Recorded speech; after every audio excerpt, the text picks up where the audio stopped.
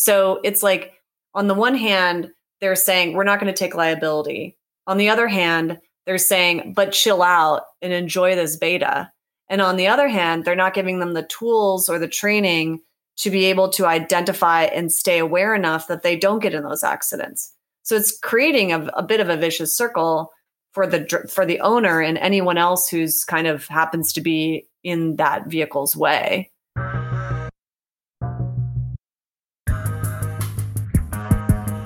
Hello and welcome to the Autonocast. I'm Ed Niedermeyer. I am the Communications Director for Partners for Automated Vehicle Education, as well as the author of Ludicrous, the Unvarnished Story of Tesla Motors.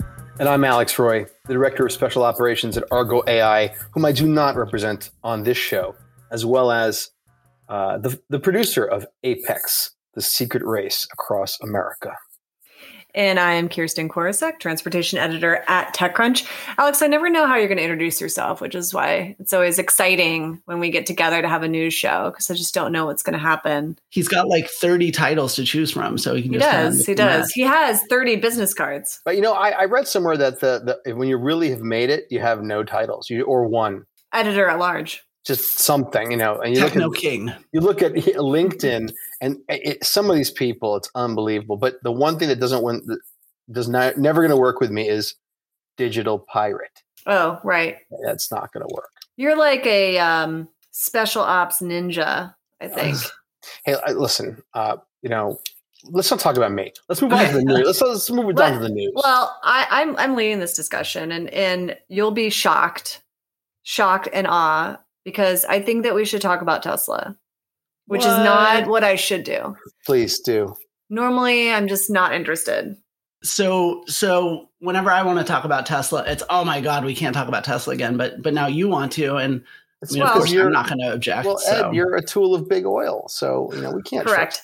Also, you find a way to make a conversation about like e-bikes and turn it into a conversation about Tesla. So in this case, it's relevant.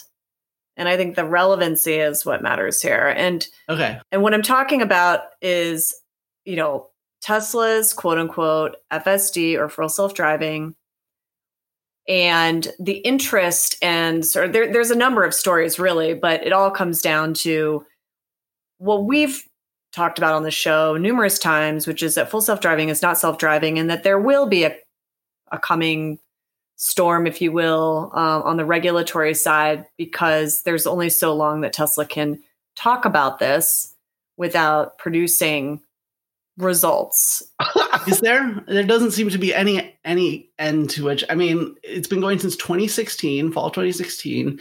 They don't. I mean, I was actually just finally catching up on a couple of beta videos, and like these things are very clearly a long way from self-driving, and yet there are a lot of people who remain as convinced as ever that this is real. But I think the big news that really affected this, and I think this is one of the things you're referring to, is the DMV correspondence, right? Correct. Yeah. So that's what kind of has recently sparked my interest, or renewed interest into this, because like you said, this has been going on for a long time. And, I'm not really in the interested comedy in getting... business? I'm not really interested in getting into debates with like, a Tesla owner about whether it is or is not a full self-driving, because I'm a Tesla owner and I'll tell you, it's not. Yeah. The only honest Tesla owner. Right. But I am interested once agencies like the DMV and that correspondence comes to light, because what's most interesting is that Tesla itself acknowledges that. So to me, that this is a classic case of a company marketing something, using terminology to get people excited about something. And it's, very high profile CEO, but internally they acknowledge that what is being, at least what the name of the product suggests, is not the reality. And that is to what is the most interesting to me. Here, let me read one of these emails. Sorry, Alex, I'll let you. Actually, I was going to offer the deliciousness of reading one of those emails. And let me just say for our audience, every time I reread the exact words of Tesla's attorney, I want to drink that feeling. All All right. So I'm going to read an email from the DMV to Tesla, and Alex, you read Tesla's one of their replies. Okay. Okay. This is just so hilarious. And this is from the deputy director and chief counsel at the California DMV. It says, Al, we've seen press reports that Mr. Musk announced on Twitter that a Tesla holiday software update has FSD sneak preview. Many people, and this is the part that kills me, many people generally translate FSD to be full self-driving. Is Tesla releasing full self-driving software update to any California Tesla owners? As you're aware, the deployment of autonomously driven vehicles on public roads in California requires a permit. At this time, Tesla does not have such a permit. So, Alex, what was Tesla's response to this hilarious? I'm not sure. I don't know. I don't have the sequential email in front of me. Well, just skip to the good stuff then. The good stuff for me is this statement. So Tesla refers to this thing they call city streets, FSD city streets, which is, I hadn't heard city streets as a new official term for something. So full self-driving city streets. And the question they got from the DMV was, will the limitations associated, described in a letter, yada, yada, be part of the final release of FSD city streets to the general public? And Tesla, the key line here from Tesla is, a final release of city streets will continue to be SAE Level 2 driver assistance. So my $10,000 got me a really fancy driver assistance system. You bought FSD? I did. I mean, we discussed this. He said he wanted to just see it, right? Let me tell you. Can you just send me a check for $10,000? I feel like it might be the best $10,000 I ever spent as someone who was skeptical of Tesla's claims, because no one can say that I haven't invested the time and money and personally taken the hit to find out that full self-driving is not full self anything. Yeah. I see. So of course, as usual, the fans see this and they say, well, this doesn't complete, right? Like the mental gymnastics have been quite the sight to behold. People are saying, well, maybe the city streets beta will always be a driver assistance system, but that doesn't mean that Tesla doesn't have some other actually autonomous product out there, which... Allow me to read from the next paragraph of Tesla's response to the DMV, and it's fascinating, okay? Please note that Tesla's true autonomous features, which I guess true autonomy is different from full self-driving. So Tesla's development of true autonomous features will follow their iterative process, and any such features will not be released to the general public until they've been fully validated, yada, yada, regulatory permits and upgrades. So basically, there is something else, which is what truly autonomous, that is different from full self-driving city streets. So everybody from a nomenclature standpoint has been had. So what I'd like to know is, whenever Tesla releases that other thing years from now, will I just get it for free because I already paid $10K? Because that's the only way that works. But will you have your vehicle still 10 years from now or 5 years? Right. So what is it applied to? I'm going to apply it to the class action suit I'm going to join.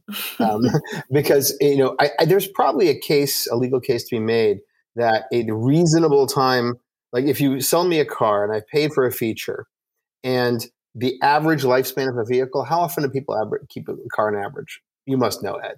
11 years. 11 years, yeah. That's the average length of time one person right now, keeps a car? Yeah. It's been climbing a lot the last 5 years. Okay, so then the people who paid for it in 2016 have got, 5 more years during which they should get a vehicle that they can sleep in the back of. Yeah. Except that, I mean, so to me, one of the really critical factors here, and Kirsten, I'm actually very curious sort of what your interpretation of what's going on here is. But like, to me, the part of this that often gets left out, and I think is super relevant, is the comedy.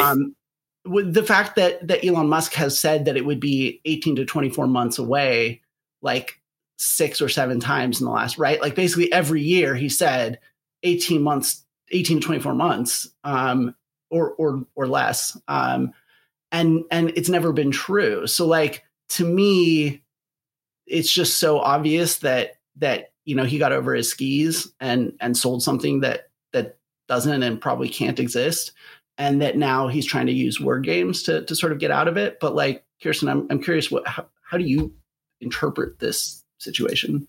Well, first of all, when you say word games, do you mean by calling it beta or by placing different labeling on it? What do you mean by that? Yeah, I mean, well, by having something called, right, they started taking money for something called full self-driving. Mm-hmm. And then they, release things that, the FSD beta, right? So it's the beta of full self-driving, it's the product. And then there's also city streets.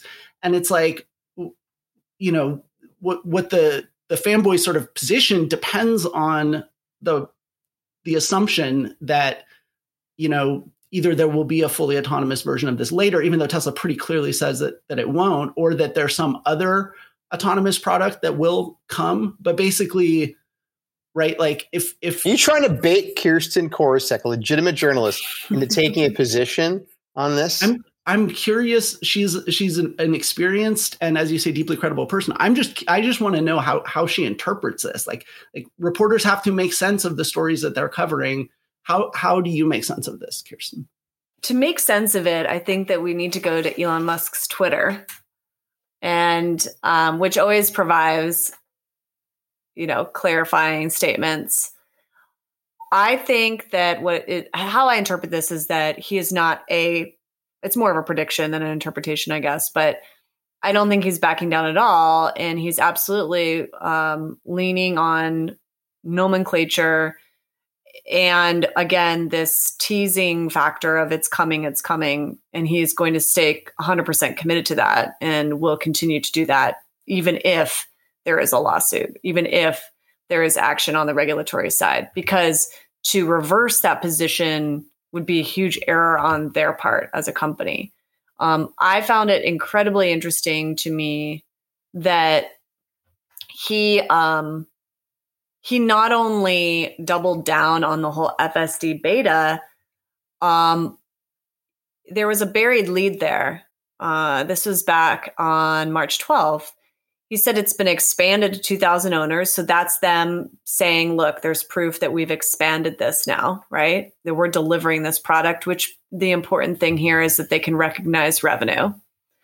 I hope that Kirsten grabs onto what I'm thinking. Go on. But then they've also revoked beta where drivers didn't pay sufficient attention to the road, which again is a way of them saying, look, we're going to be responsible. Hey, we can tell what's happening here. But then at the end, after saying that the next significant release is going to be in April, again, showing that they're quote unquote delivering a product, he says, we're going to go pure vision, not even using radar. Yeah. So to me, this is, I personally think bearing the lead here. And I know, Alex, you're interested in that they're revoking beta from drivers, but I'm actually interested in the fact that they're pulling radar out and planning on doing this with pure vision. Well, which do you want to talk about first? I think the whole revoking beta drivers thing we can talk about first, but I think that that's just silly distraction to other stuff. Of course, they're going to say that they're revoking it because then they seem like they're being responsible. He said in a subsequent tweet that they were using the in-cabin camera. Did you see that? Did he say that? What about Model S and Model X? They don't have an in-cabin. I saw a thread. I saw a thread where he says cabin camera. Someone else says, "Oh, what about S and X?"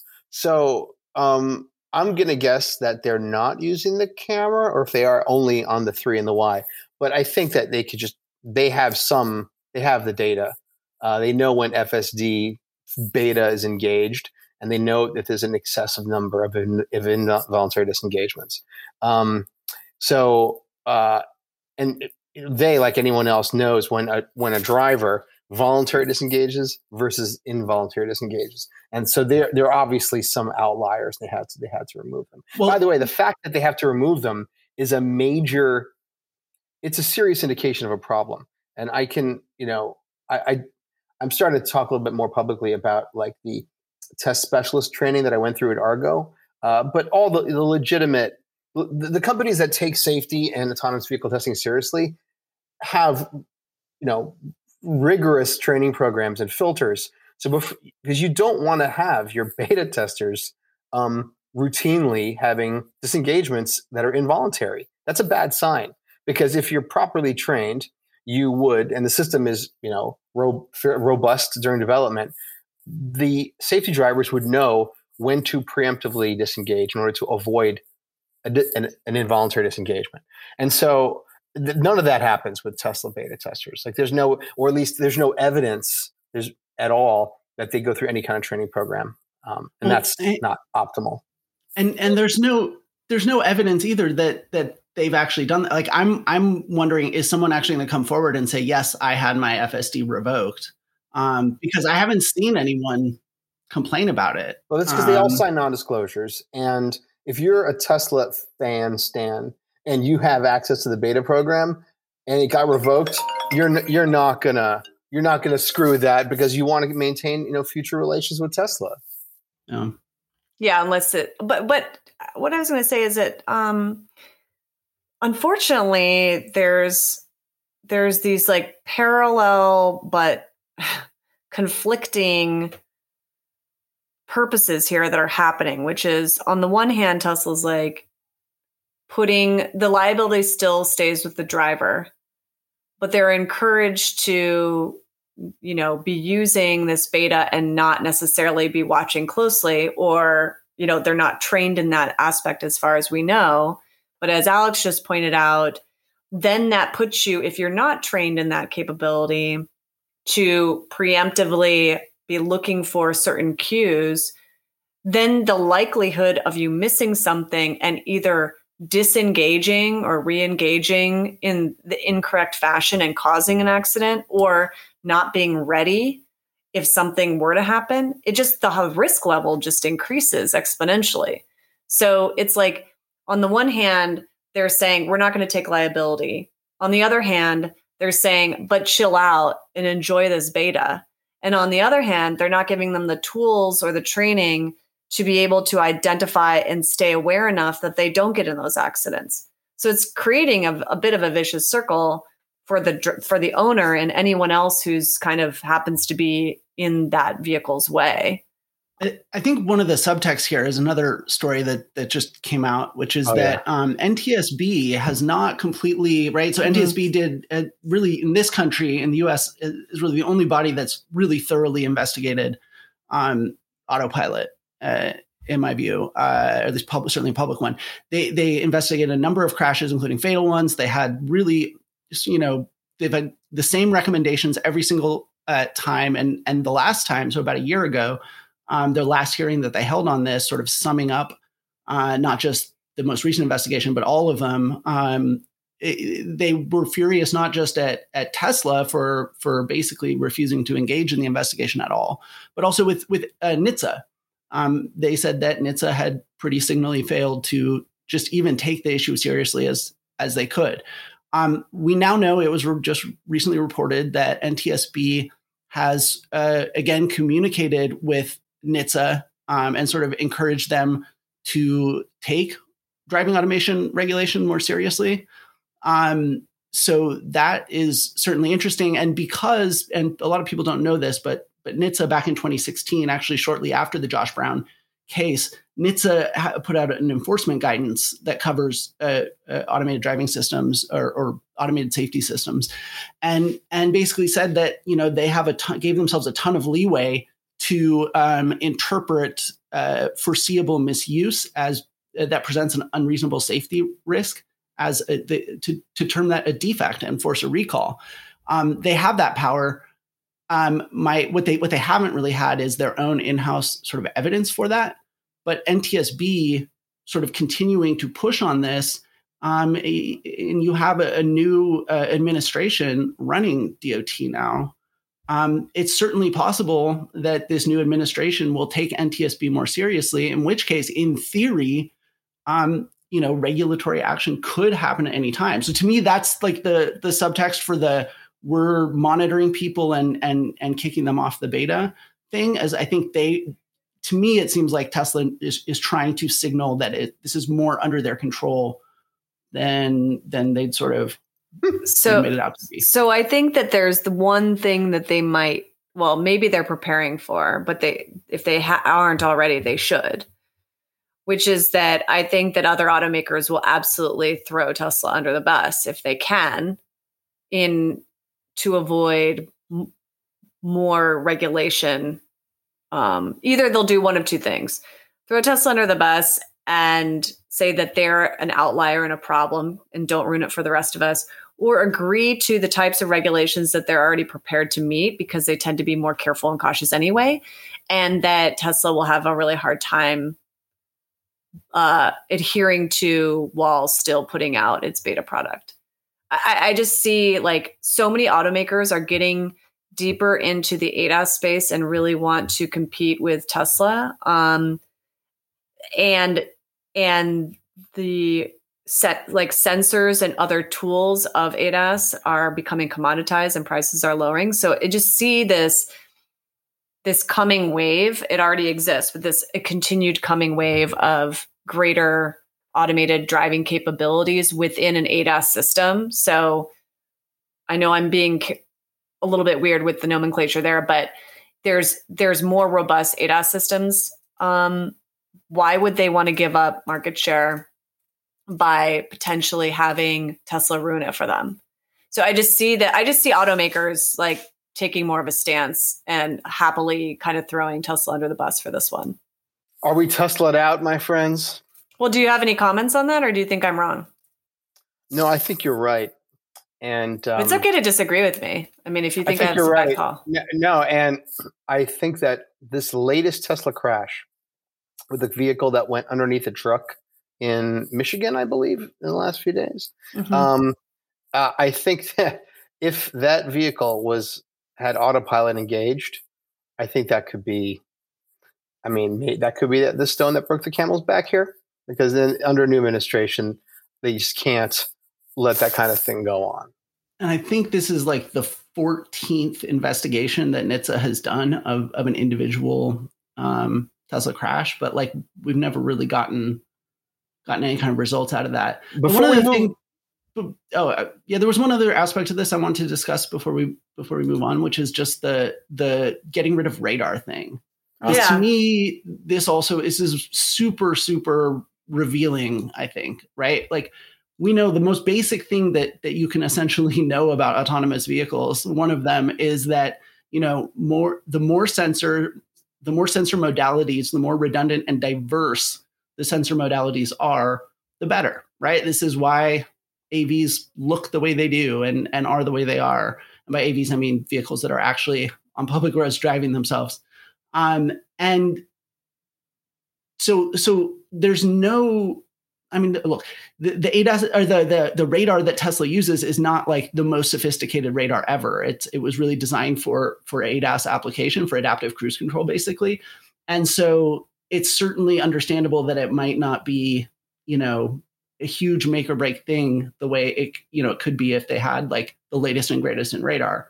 But there's no technical reason why you wouldn't at least want to have that radar there as redundancy. It is, after all, a deterministic sensor modality, right? Where it's not relying on machine learning to make probabilistic inferences about what it might need to avoid. It's a time of flight, right? Very, very deterministic modality. Why they wouldn't at least keep that as redundancy backup, basically.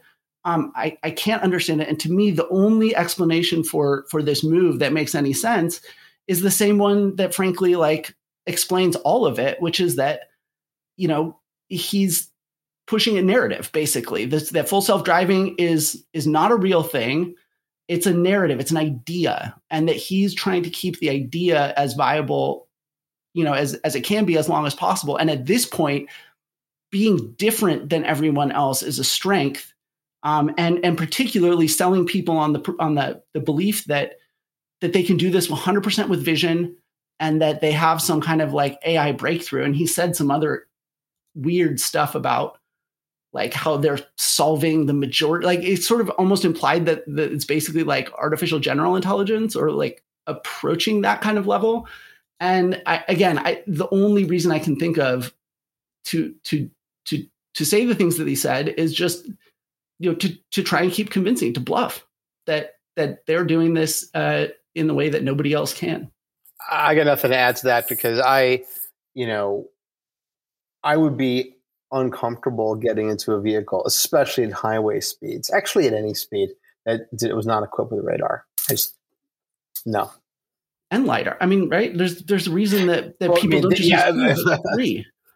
What I mean today, you can get in a vehicle and you can use adaptive cruise control, and most people use radar and camera. Subaru uses camera only.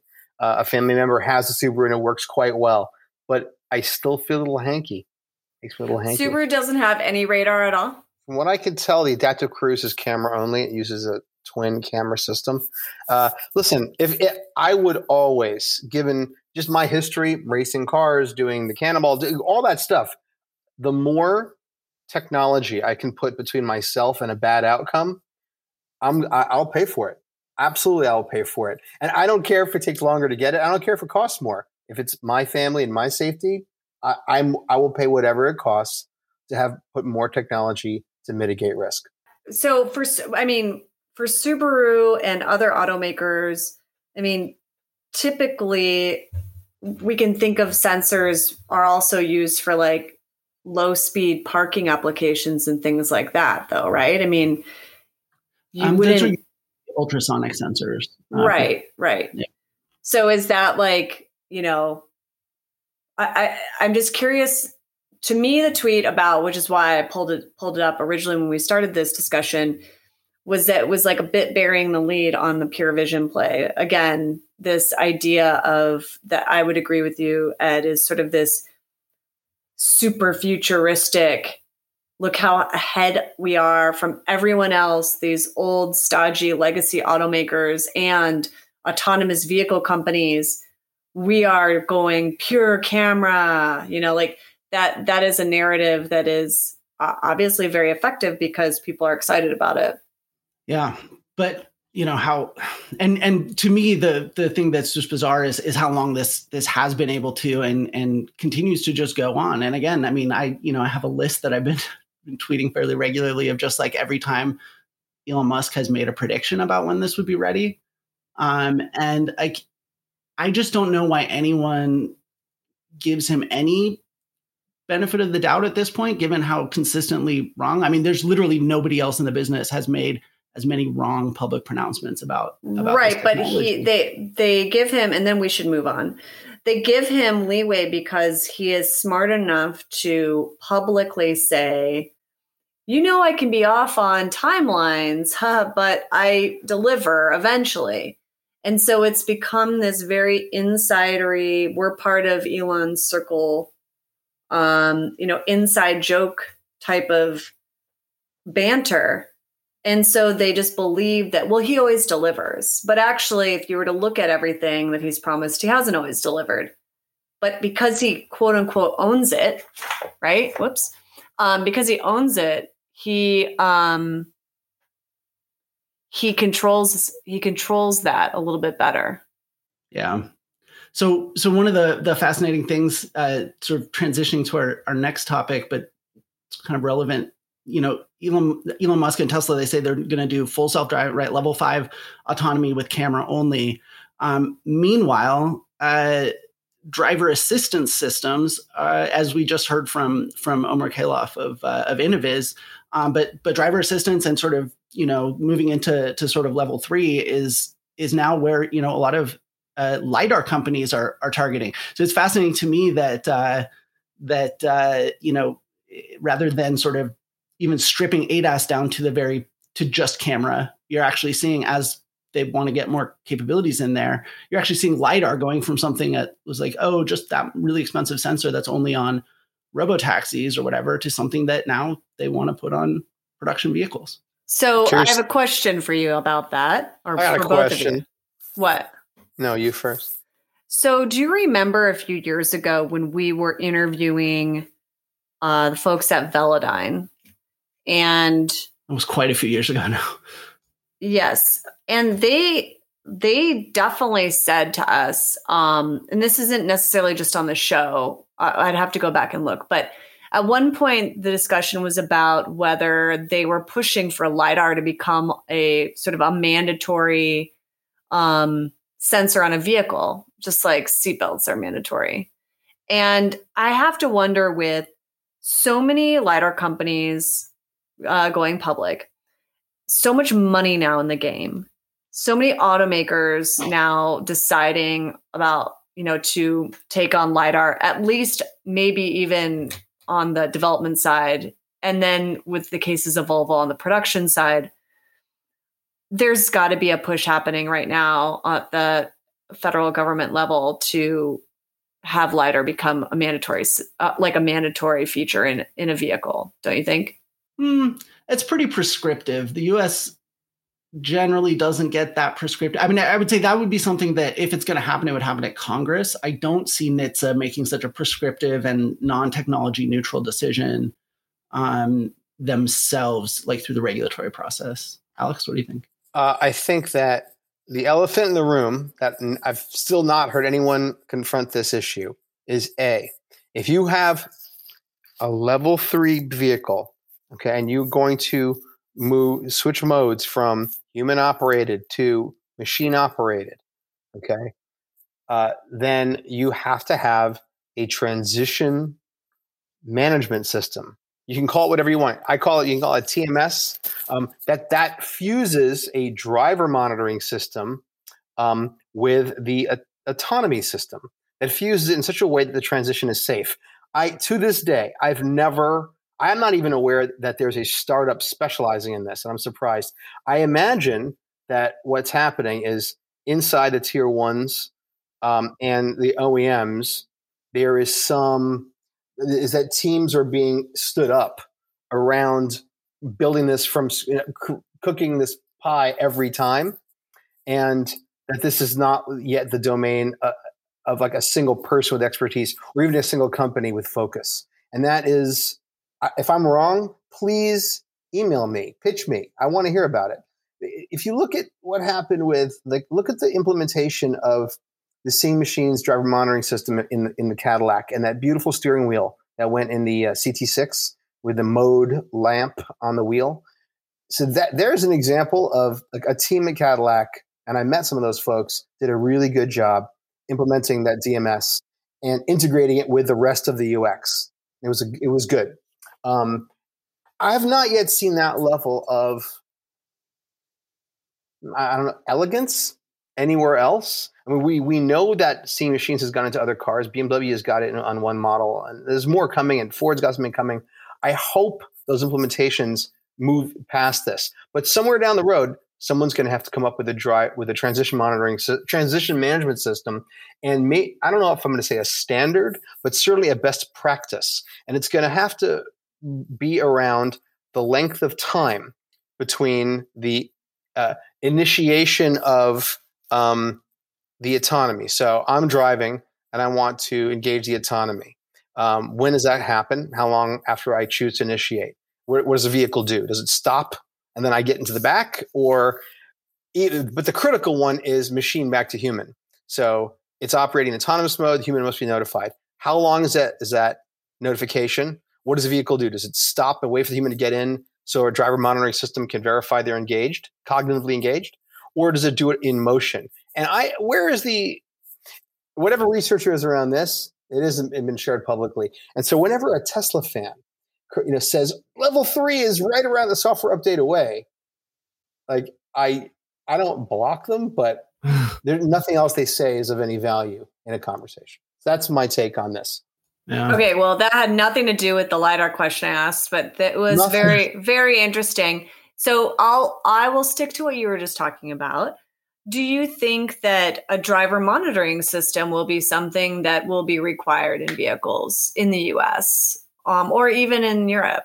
Because it's you could take different technological approaches to it, right? So it's not picking a winner and loser necessarily. But do you see any movement or talk or chatter about if you're going to have a certain level, level 3 maybe? I don't love using levels, but we'll use it in this case, that your vehicle also has to have a driver monitoring system.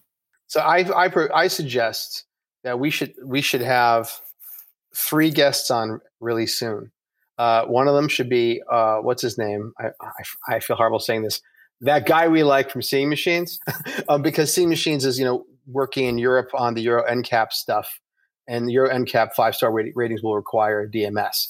And my understanding, and I could be wrong, is that it's not going to be prescriptive. But if Seeing Machines, they probably know the answer to that one. We should have somebody from one of the other companies that's like a primary competitor. I don't know, Smart Eye or one of the other guys. And we should probably Colin Barnden. We can have Colin Barnden on for sure.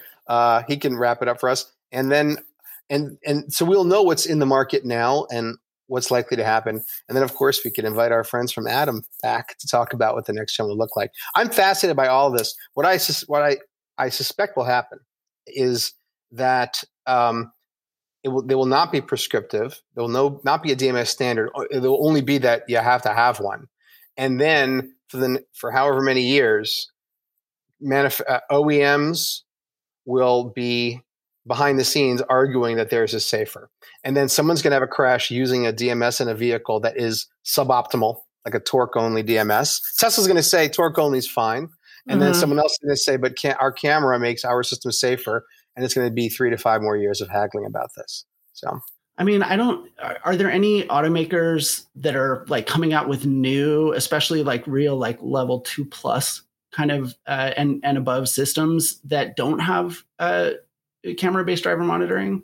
I'm not aware of it. I think they all do have camera-based driver monitoring. I mean, it's the way to go. And there'll be a debate around privacy. I asked Colin Barnden once, we should get Colin on the show to discuss this. I asked him one time, what about privacy? What do people complain about privacy? And his answer was that the power is at such a premium in a vehicle, and so is space, that the DMS systems are designed to be the lightest, smallest physical form factor, drawing as little power as possible, with often no onboard storage, if I recall. And so privacy is actually a technical issue with that's kind of baked in. And we'll get Colin on. Colin, if you're listening, expect my phone call. We'll be in touch. That's, by the way, Colin Barnden of Semicast Research, who does some really good work on DMS analysis. So. Yeah, and I think this topic is really important because, and like, I know the frustration with Tesla is that Tesla tends to make everything right. Everything is just about Tesla, and is it good for Tesla or is it bad for Tesla? And I think more and more, especially when you look at all of these plans, right? So I just spoke with Austin from Luminar. They're partnering with Zensect, which is like former Veoneer Zenuity spinoff, and they're creating basically a hardware software package to enable, like basically level 3 or human out of the loop driving on the freeway.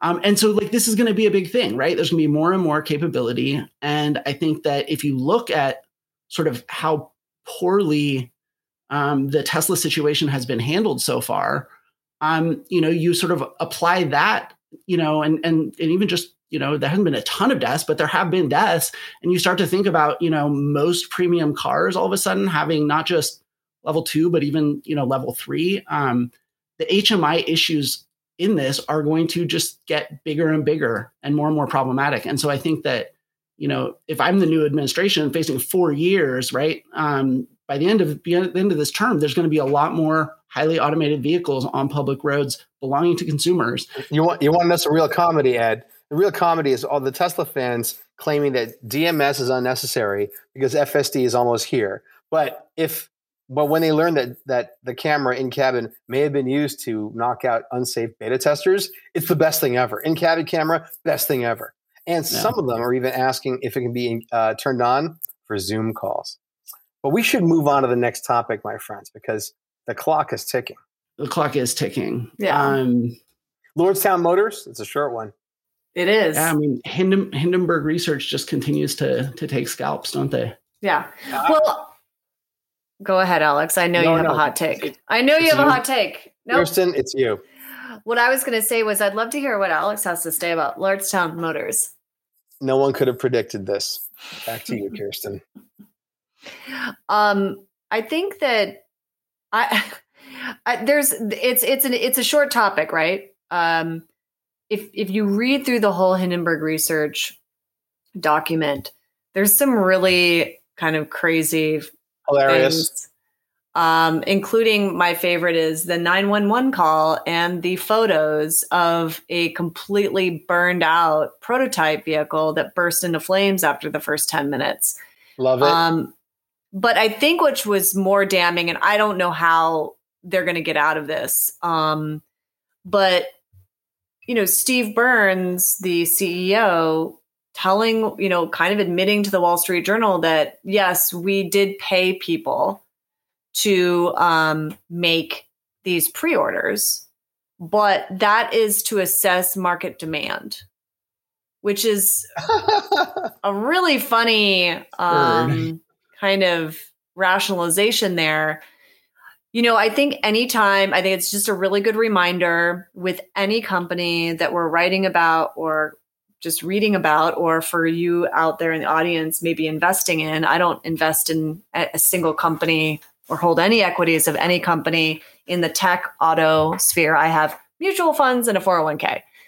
But for anyone who's investing in these companies too, be very mindful of promises and words like non-binding and pre-orders. These can be used to help raise more funds, help pump stock, help recruit, help spur market demand, but they aren't necessarily real. And we're seeing this a lot with these companies, many of which have become, publicly traded or on the verge of because of a merger with the special purpose acquisition company. I will say this about the situation. This short seller research that's been coming out just in the last year. I mean, obviously, right, it's a symptom of the sort of bubble that we're in. But having a little personal experience with this, it's scary that we don't have very many people in journalism that really are able to do. And I don't mean just in terms of their capability individually, but have the support from media outlets to do investigative work on automotive stuff specifically. I think this is just showing that there's tons of opportunity out there. And if I were an editor, I would certainly be looking for folks who could do investing, who could just sort of start digging, because I'm sure there are many, many more examples of this. And it's not cool to let short sellers have all the fun. Agree. So have you noticed Nikola has been spiking in the last couple of days? People have been buying Nikola stock. It's incredible. I hate to say this. I hate to appear biased because I'm not that kind of guy. But someone did crack a joke last week and said, well, it's amazing. GM, so smart, missing on Rivian, but getting in with Nikola and Lordstown. Well, I think, I'm not going to defend GM in here at all, but I will say this. The Lordstown Motors thing was an investment. There was some cash, but then it was mostly this in-kind investment from handing over the factory, which at the time was like a freaking political hot potato, closing, not allocating the factory, all these people coming out of work. Then all of a sudden this other company comes along and basically GM handed over the factory with a lot of my understanding is a lot of the tooling inside. As well, or some of the they didn't strip the factory clean. That was for them at the time kind of a politically necessary win. Obviously, it was an oversight that maybe they didn't realize would come back and bite them. But this wasn't, investing $500 million into a company. This is kind of oh crap, there's a lot going down about U.S. workers and outsourcing and all this other stuff, or here's this opportunity for us to solve that problem. So it was a near-term solution. Like when Toyota basically ended up essentially giving Tesla their factory, right? Correct, it was the similar thing where they'd been kind of dumped with it and it was politically going to be a challenge. And so they gave it to a local company. Tesla obviously a little more successful so far than Lordstown, but yeah. I mean, I think the issue with Lordstown in general is that, Workhorse has also struggled over its life. Workhorse was started by the same person. There's these troubles difficult to spot. And so if Workhorse wasn't really doing well, why would Lordstown work? I mean, there was a lot of red flags when I covered the reveal of that pickup truck when it turned into a political rally. And it was being used as a political rally. And that's when I personally was like, what's going on here with this company? All right, my friends, the clock is ticking. Was there anything else you wanted to discuss? Last thing is just our friend Oliver Cameron from Voyage has sold to our friends at Cruise. So congratulations. Friends loosely. I know. I'm very happy. What's this friends thing? Everyone knows you guys don't have friends, but I don't have friends. I feel like Nostradamus because I said you keep saying this, but I think the rest of us also have said that it's consolidation, so you cannot take all the credit for it. But only I have reached for the mantle of Nostradamus and tried to read. So right. Good for all. Well, first of all, Oliver Cameron, one of the. If you had to pick like someone who, when he tweets about self-driving tech, you're like, oh, he's telling the truth. I like this guy. Well, it's Oliver. I mean, it's almost like he's like the yin to the yang of Musk, in a way, because like who else is on social media saying anything about self-driving? Like who actually leads a company doing it? Because most of the leadership of these companies are fairly quiet, except Musk. And so I'm happy for Oliver. Yep. Yeah, Oliver's super active on Twitter, and he's generally like sort of supportive of what everyone's doing. And so he's kind of like, the nice guy of AVs. To me, I thought that was me. No, definitely not. Neither one of you. I'm going to vote for my friend Brian Selesky, but I'm not. Brian is also a nice guy, and he's earnest for sure. But I think Oliver he doesn't do social media. So we're qualifying this. I'll tell you this. If I know I read your piece about it, about the acquisition, and read between the lines, and it would appear that Cruise is going to shut down the Voyage operations in the villages, which is disappointing. You don't need to read between the lines. I mean, they're going to shut down the villages. I'll say this, Oliver, that's too bad, but the value there is in Oliver himself, because he is a wonderful communicator for just AV in general. And that's something that Cruise has not had. So I think it's interesting, Oliver is going to be he's VP of product, and he's basically going to be working on everything that touches the customer side of the business. And my first thought was, no one's doing that now. Yeah.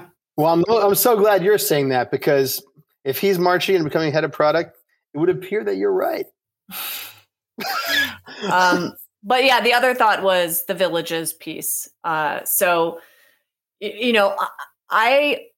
I know that it's like a big win, big risk, but big reward if you can nail like a super urban, complex environment like San Francisco. But I always sort of thought that the villages was a really interesting and very clear, customer use case application. It's too bad that it's going to be going away. And I'll be curious to see if any other company steps up and takes over that contract. If there's other partners out there, you could definitely see, another company maybe picking up.